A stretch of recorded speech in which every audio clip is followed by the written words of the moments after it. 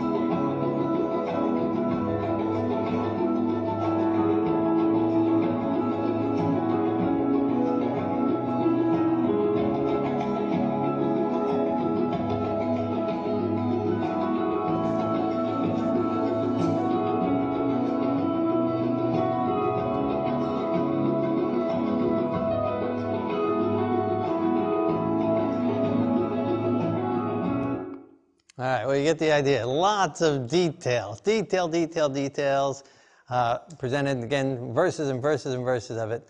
And then verse 38, still chapter 40, it says, "There was a chamber where they washed the burnt offering, and in the gateway were 4 tables on which to slay the burnt offering, the sin offering, and the trespass offering. And the flesh of the sacrifices was on the table." So while he's there in vision and he's seeing and he's looking at all these dimensions and the man is measuring with the reed, he sees dead animals, the flesh of the animals on these tables.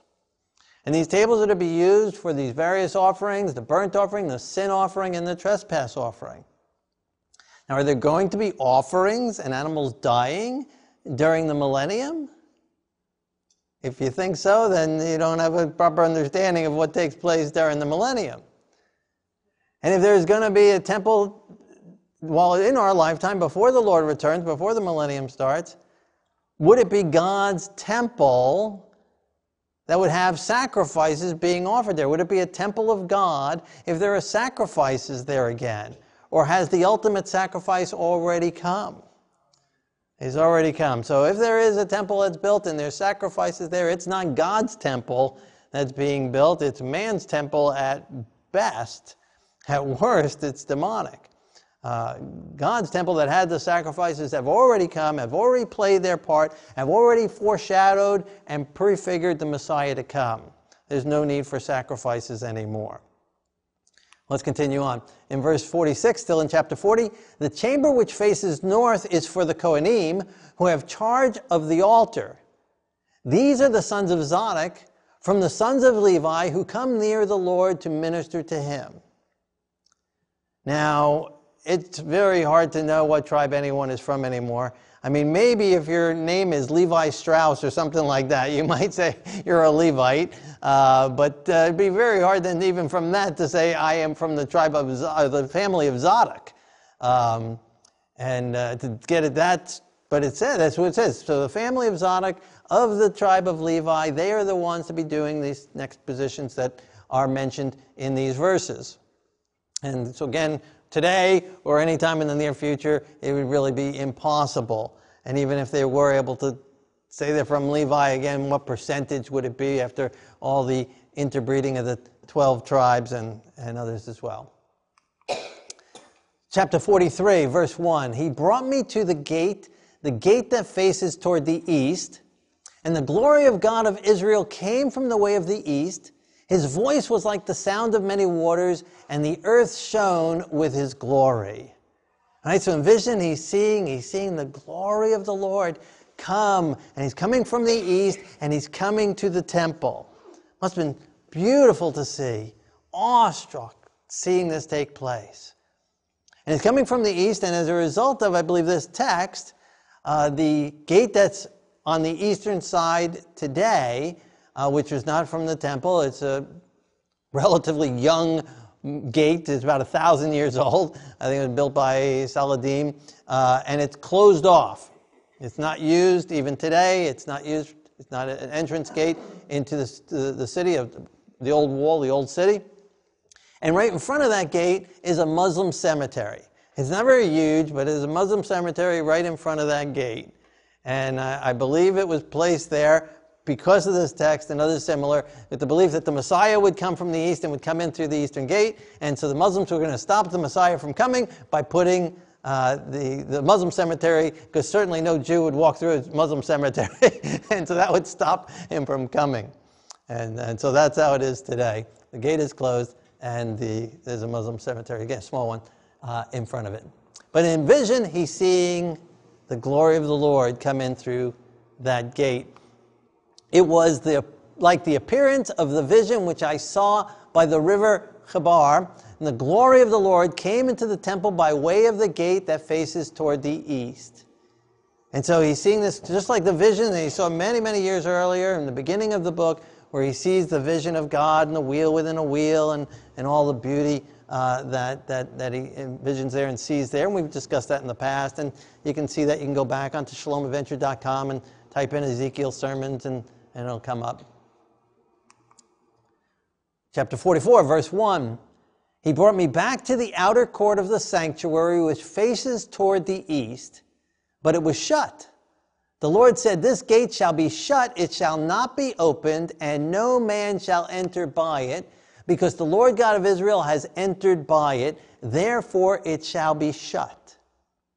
So even for this temple that God is showing, God has them build the dimensions and the instructions for building this eastern gate, but it's only to be used once. The glory of the Lord comes in through that gate, and then it's shut and it's sealed, because it's kind of been sanctified, been made holy by the Lord's presence coming in and entering into the temple, and then it's shut and sealed. So it's kind of interesting that the eastern gate, again, not going to the temple, but going into the old city, is closed right now, since the Messiah has come and he has entered into the city. And so there is not a need for him to come in through that gate anymore anyway.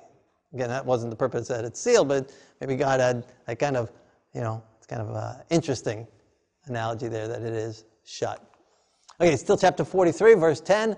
"Son of man, describe the temple of the house to the house of Israel, that they may be ashamed of their iniquities, and let them measure the pattern." So in getting the vision and giving all the details, it is to bring conviction to our hearts and to make us ashamed of our sins.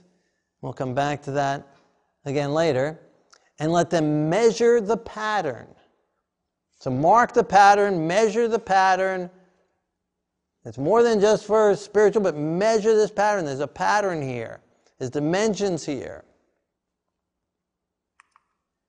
In chapter 43, verse 18, "Son of man, the Lord God says, these are the ordinances for the altar, for the sacrificing of the burnt offerings on it, and for the sprinkling of blood on it. You shall give a young bull for a sin offering to the Kohanim, the Levites, the seed of Zadok, who approach me to minister to me, says the Lord God." So we already talked about the offerings, their offerings, and so there's lots of verses here about the offerings, and I mentioned Zadok here again, and we've already talked about that. I put the text up here again, because both are placed together in one text, and so it's spoken about more than once. So again, it doesn't match up with something during the millennium or in the near future, in that there would be this,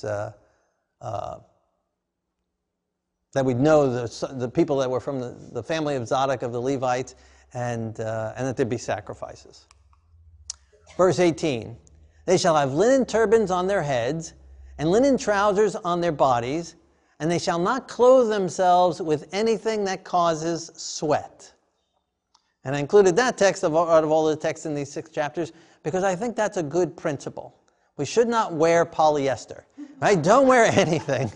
Don't wear anything that causes sweat, right? So if you see it says 100% nylon or something like that, do not wear it. The Bible says, here's your Bible text, do not wear anything that causes you to sweat.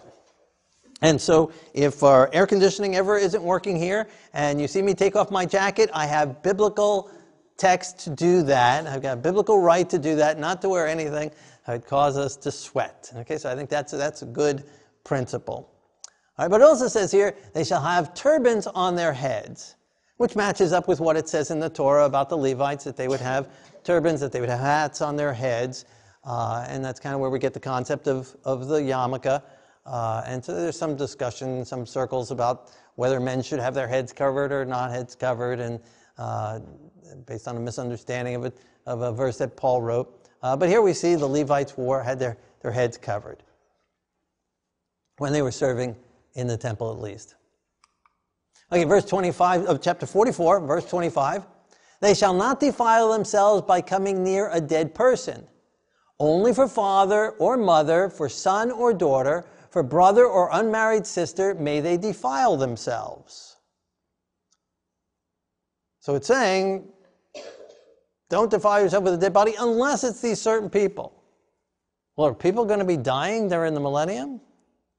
If we think so, again, we don't understand what the millennium is about. And so if you want an understanding of the millennium, we have a whole series of 31 messages on Daniel and Revelation available, Surviving and Thriving in DVD set. And if you'd be interested in that, we have those available for sale. And it goes over the millennium as well as all the last day events and on to eternity. And explains the millennium based on the Bible text there. And so certainly there won't be people dying there, and we have to worry about defiling ourselves by going to the grave or the body of our mother or father or sibling. But here, this instruction is given for this temple, the one that God's showing Ezekiel. Chapter 45, verse 15. One lamb shall be given from a flock of 200, from the rich pastures of Israel. These shall be for grain offerings, for burnt offerings, and peace offerings, to make atonement for them, says the Lord God. All the people of the land shall give his offering for the Prince of Israel. And so it's now mentioning offerings again, and for the purpose of atonement. Well, we're not going to need offerings, burnt offerings, sin offerings, lamb offerings, for atonement during the millennium, during the 1,000 years. Again, if you think so, there's a misunderstanding of what's going to take place during that time. Nor would we need that any time before the Lord comes again, because the atonement has already been made, right? The Messiah has already come. The Messiah has already been sacrificed for us. Atonement has been made. We don't need the blood of lambs and of goats and of bulls to make atonement for us. We have accepted his atonement that he has already sacrificed in our behalf. So that kind of wipes out this text already that we've seen already kind of wiping out this Ezekiel temple being some third temple in the future here or during the millennium. But there is a purpose for these texts. And again, many texts. And we'll come back to that in a minute. Chapter 45, verse 17. Then it will be the prince's part to give burnt offerings, grain offerings, and drink offerings at the feasts, the new moons, the Sabbaths, and at all the appointed seasons of the house of Israel. He shall prepare the sin, grain, peace, and burnt offerings to make atonement for the house of Israel. So it refers now to several verses about this prince, that the prince has a role to play as well. That there's the people give offerings for the prince, and the prince has these offerings that he makes for atoning of the people. Again, that wouldn't happen in the future and wouldn't happen during the 1,000 years. There is a certainly spiritual applications for texts such as this. That the Messiah as the Prince of Peace, Sar Shalom, has made atonement for us by himself, by his sacrifice. He has atoned for our sins are forgiven, and as we accept his atonement, as we accept his sacrifice in our behalf, we receive his forgiveness, and he cleanses us of all unrighteousness, and he makes us at one with him, atonement with him, and brings us back to the Father and brings us back into harmony with God's word and God's law, forgiving our sins and cleansing us. Chapter 46, verse 8. When the prince enters, he shall go in by way of the vestibule of the gateway and go out the same way. So the prince has a special role to play, and what he does is he goes in one way and out the same way he came in. Okay? In contrast to that, chapter 46, verse 9, when the people of the land come before the Lord on the appointed feast days, whoever enters the north gate to worship shall go out the south gate, and whoever enters the south gate shall go out the north gate. He shall not return how he came, but shall go out through the opposite gate. Okay, so the prince goes in one gate, goes out the same gate. But anyone else who goes in one gate has to go out an opposite gate. And again, there's spiritual applications. Let me turn this off. I think it's ringing or something like that. Let's try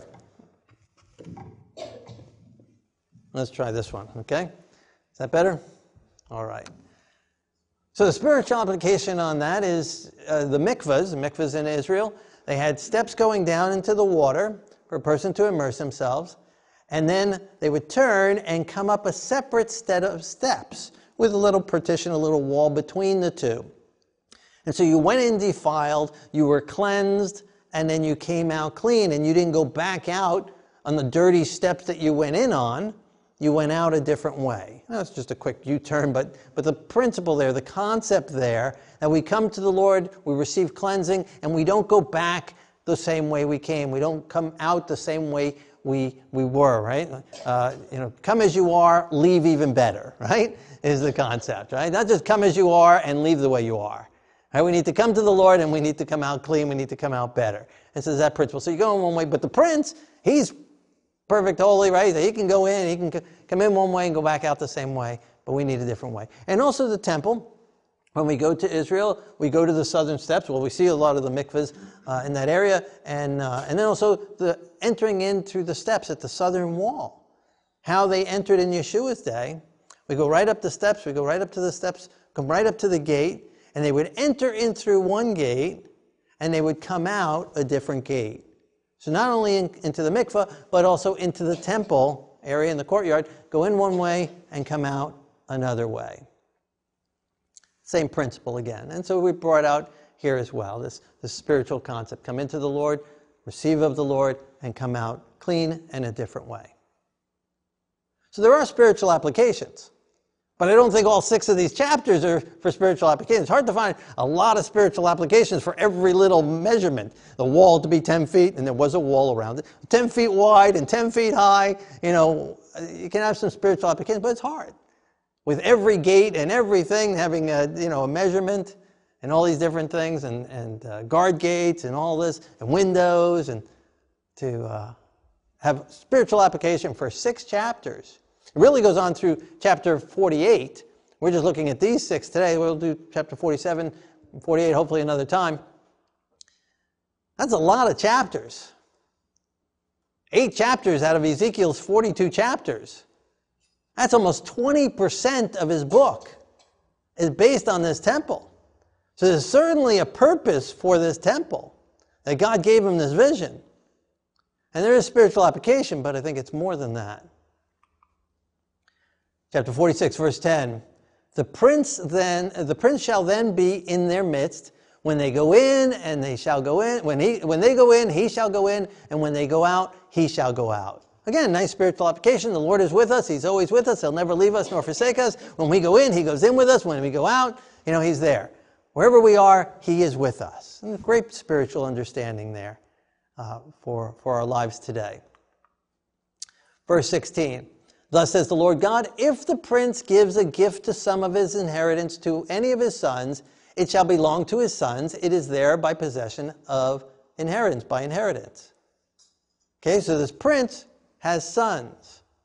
So obviously he's envisioning more than just the prince, the Messiah, but princes, generation after generation, that would change positions over time. And so they would have sons, and they would give their inheritance when they die and pass it down, or while they're alive, and give it to their children, and it would pass down generations. Verse 17, if he gives a gift of some of his inheritance to one of his servants, it shall be his until the year of liberty, after which it shall return to the prince. But his inheritance shall belong to his sons, it shall become theirs. And again, if you think there's going to be servants in the millennium, the 1,000 years, then we're misunderstanding what's taking place there. But here the prince can give a portion to his servants, but it goes back to his sons during the year of Jubilee. Verse 18, still chapter 46, moreover, the prince shall not take any of the people's inheritance by evicting them from their property. He shall provide an inheritance for his sons from his own property, so that none of my people may be scattered from his property. And again, if you think that would even be a possibility that it would need to be written, if it was for the 1,000 years, then we again don't understand the prince and we don't understand what's taking place during the 1,000 years.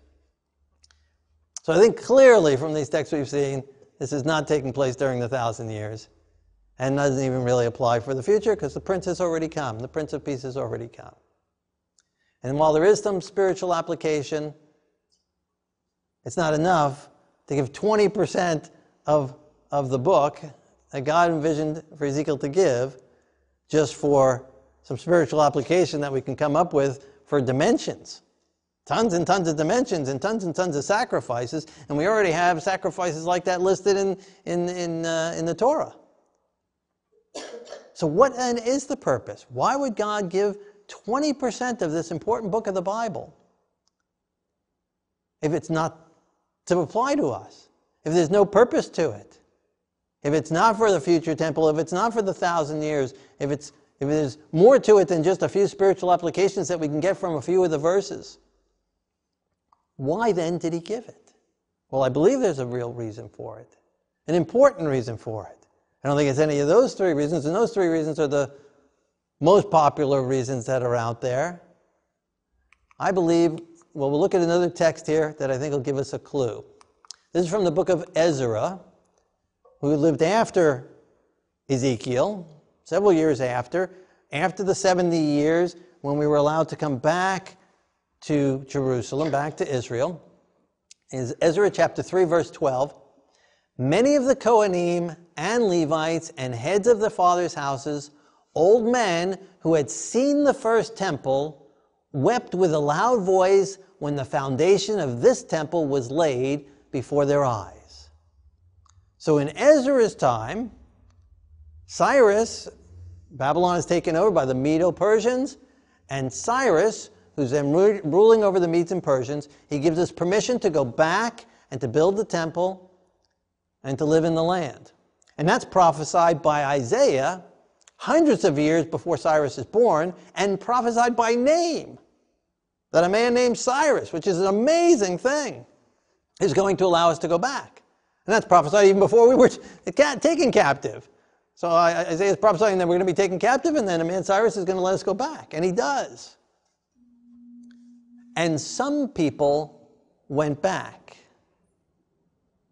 And they worked hard under Ezra and Nehemiah, and they worked hard. And when the temple is built, the foundation is laid, and there are some people there, maybe in their 80s, 90s, who are alive when Solomon's temple was still standing. Before Babylon came in and destroyed it, before Babylon came in and took them captive, before Babylon came in, took Ezra and the others captive. And so they're old enough to remember what it looked like, what Solomon's temple looked like, even after hundreds of years of Solomon's temple being worn down and abused by many kings and then rebuilt and refurbished. But they remember what Solomon's temple looked like. And they look at this and they begin to cry. And they're weeping because it's nowhere near the standard that they had hoped for. Why didn't it meet the standard? Well, only few people came back. Many of us stayed in Babylon. We had it pretty good in Babylon. And we got comfortable in Babylon. And a second decree comes by Darius and lets us go back, and some more people come. And then under Artaxerxes, a third decree comes, and we're allowed to come back, and some more come back. And even under some of those, financial means is given by the government of the Medo-Persians to help us to build the city and build the temple. But we didn't all come back. And then Haman comes along. And we almost get annihilated. Very close. And that's where the book of Esther comes in. And the Purim story comes in. Because we were so comfortable sitting in Babylon. Sitting in our homes, in our businesses. And we didn't go back. I believe that the reason God gave this vision to Ezekiel regarding this temple, these 8 chapters, is because this is what God wanted to be built after the 70 years. This is what God envisioned, and this is why he told them, tell the people the measurements so that they will be convicted, that they will be ashamed of themselves, and have them take the measurements of the pattern and use those patterns, use that measurement and build this temple, which was much larger than Solomon's, 6 times larger than Solomon's. Bigger than all of Jerusalem today. And so again, to think it could be built in our time, you not only have to wipe out the Dome of the Rock and the temple, you have to wipe out all of Jerusalem. Knock over everything in Jerusalem, including the U.S. Embassy there, and everything, and flatten it out to make just the temple part. And then there's an outer area as well that's huge. But in that day, when Israel had lain barren and Jerusalem had lain barren for 70 years, it could have been built. And I believe that's what God wanted to be built. And I believe if we all would have come, we were so blessed in Babylon and under Medo-Persians that we had good means. I mean, look at the position that Daniel was in, and Hananiah and Mishael and Azariah, and that Mordecai was in, and they were given good positions. That we would have come back and used the wealth that God gave us in that land.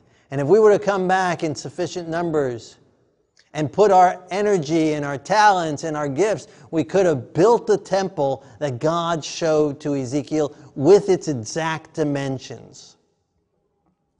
And I believe if we would have done that wholeheartedly, and it's not the doing of it, but it's that we wanted to do it, that we would have been willing to do it, that we would have been willing to go back to the land, that we would have been willing to serve the Lord, that we would have been willing to follow God's scriptures, each detail of it, because our hearts were converted, because our hearts were cleansed, because we confessed our sins, because we received His Spirit, and He empowered us to want to follow His Word, we would have come in mass, and we would have followed His Word, and we would have been able to build the temple that God showed to Ezekiel. And then we would have had princes ruling over it in order, doing exactly what the princes were told to do in these texts. And eventually it would have led the way for the ultimate prince, the Messiah the Prince, to come with the glory of the Lord and come in through the eastern gate, and we would have accepted Him in mass. And all of history would be different. But we didn't. And thus Ezekiel's temple never was built. It was a vision of what God wanted. It was a vision of what God desired. It was a vision of what could have been, but wasn't. And now as we think of how they blew it, and how selfish they were, and how unfaithful they were, and how unbelieving they were to stay in Babylon, I believe that we're no better. I believe that today, if every committed or professed committed person who professes to believe the Bible was giving a faithful 10% tithe and offering on top of that, and giving of their time and giving of their talents and giving of their energy, The gospel would have gone to the world by now, and we would be in heaven. That the Lord would have descended from heaven with a shout, the dead in Messiah would have raised already, and we'd be gathered together to meet him in the air. And he'd take us to the mansions that he's preparing for us. But we're still here today because we're no better than they were. We're living in Babylon, we're liking our homes, we're liking our money, we're liking our cars, we're liking our stuff, and we're not applying the Word of God to our lives any more than they were. And we're just as disobedient and unfaithful as they were. And I believe it's going to take a Haman type of situation, a Purim type of situation, all over again, the threat of the mark of the beast all over again, before we wake up. The world needed to see that temple. And the world is needing to see God's temple built in us. The Bible says we are the temple of the Lord, and individually and corporately. And he wants to make us fit stones, designed, fashioned, and united together, built together, with the Word of God as our foundation, with Yeshua as the chief cornerstone, loving one another, building together, knit together, without spot, without blemish, blameless before the Lord. A virgin, pure bride, ready to meet the Lord. And that's what God is waiting on. And that's what the world is waiting on. That's what the world is wanting to see. That's why the world doesn't believe in the Bible and God. Because of us. Because we don't represent it right. We're a horrible representation as a corporation of believers around the world. And we discredit His Word. God's wanting His temple. That pattern is no longer applicable. But He wants to build a pattern in us. The measurements in us to bring us up to the true stature in Messiah that He has called us to be. And we measure up by His grace, by His power, by His truth, in love. And then the end can come. As it says in 2 Peter, that we can hasten His coming. And He's calling on us to hasten His coming. We've been here generation after generation after generation because of us and no other reason. And we don't have to look outside these walls, because look at what God did with 11 disciples. Holy Spirit can be poured out on us. And this gospel can go to the world in a generation, and we can go home. We don't have to be in Babylon any longer. But the choice is up to us. God has given us a blueprint. He's given us a pattern to follow. We don't have to blow it any longer. We can allow God to make the change in us, that the change in this world can take place, and that the Lord can come and take us to the mansions that He's preparing for us. And it can begin the process of making a new heavens and new earth, wherein will dwell righteousness forever. And so as we prepare and pray,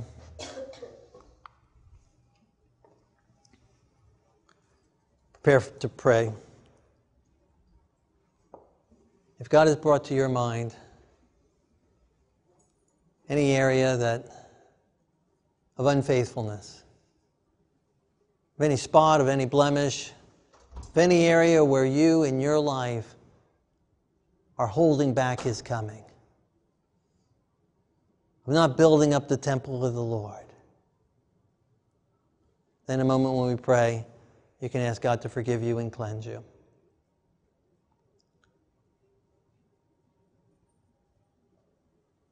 Secondly, if you're feeling God's conviction that there's some area in your life that you're hindering the corporate temple of the Lord to be built up. That there's some disunity in your life, there's some separation in your life, there's some unforgiveness or bitterness or prejudice against someone in the family of God or someone who's a potential person for the family of God. A potential stone in God's temple. And you want to ask God to forgive you and to cleanse you and to wash that out of your life. That you can have love to all of God's children, all of humanity. Thirdly, if God's bringing to your mind some area that He's calling you to hasten His coming, to share His word with someone, to live out His life in you, to warn the world around you. In a moment when we pray, ask for the outpouring of the Holy Spirit, for the glory of the Lord to come into you and to fill you and to shine out of you and to prepare the way before you for this person. So easy to look at the others, so easy to look at Ezra's day and condemn them for not building the temple. But how about ourselves? And so let us pray. And if you want to say, Lord, use me in hastening your coming. Fill me. Cleanse me. I accept your atonement. Give me your Spirit. Live in me and out of me. Let the world see you in me. And use me in uniting your temple here on earth. Build me up on your foundation of your word. Build me up on you. Be my chief cornerstone. Let me put all my weight on you and unite me with the family of God. One together, united together. If any of those areas are your prayer tonight, then let us pray together and let God do His work in us. Our Lord and our God, King of the universe,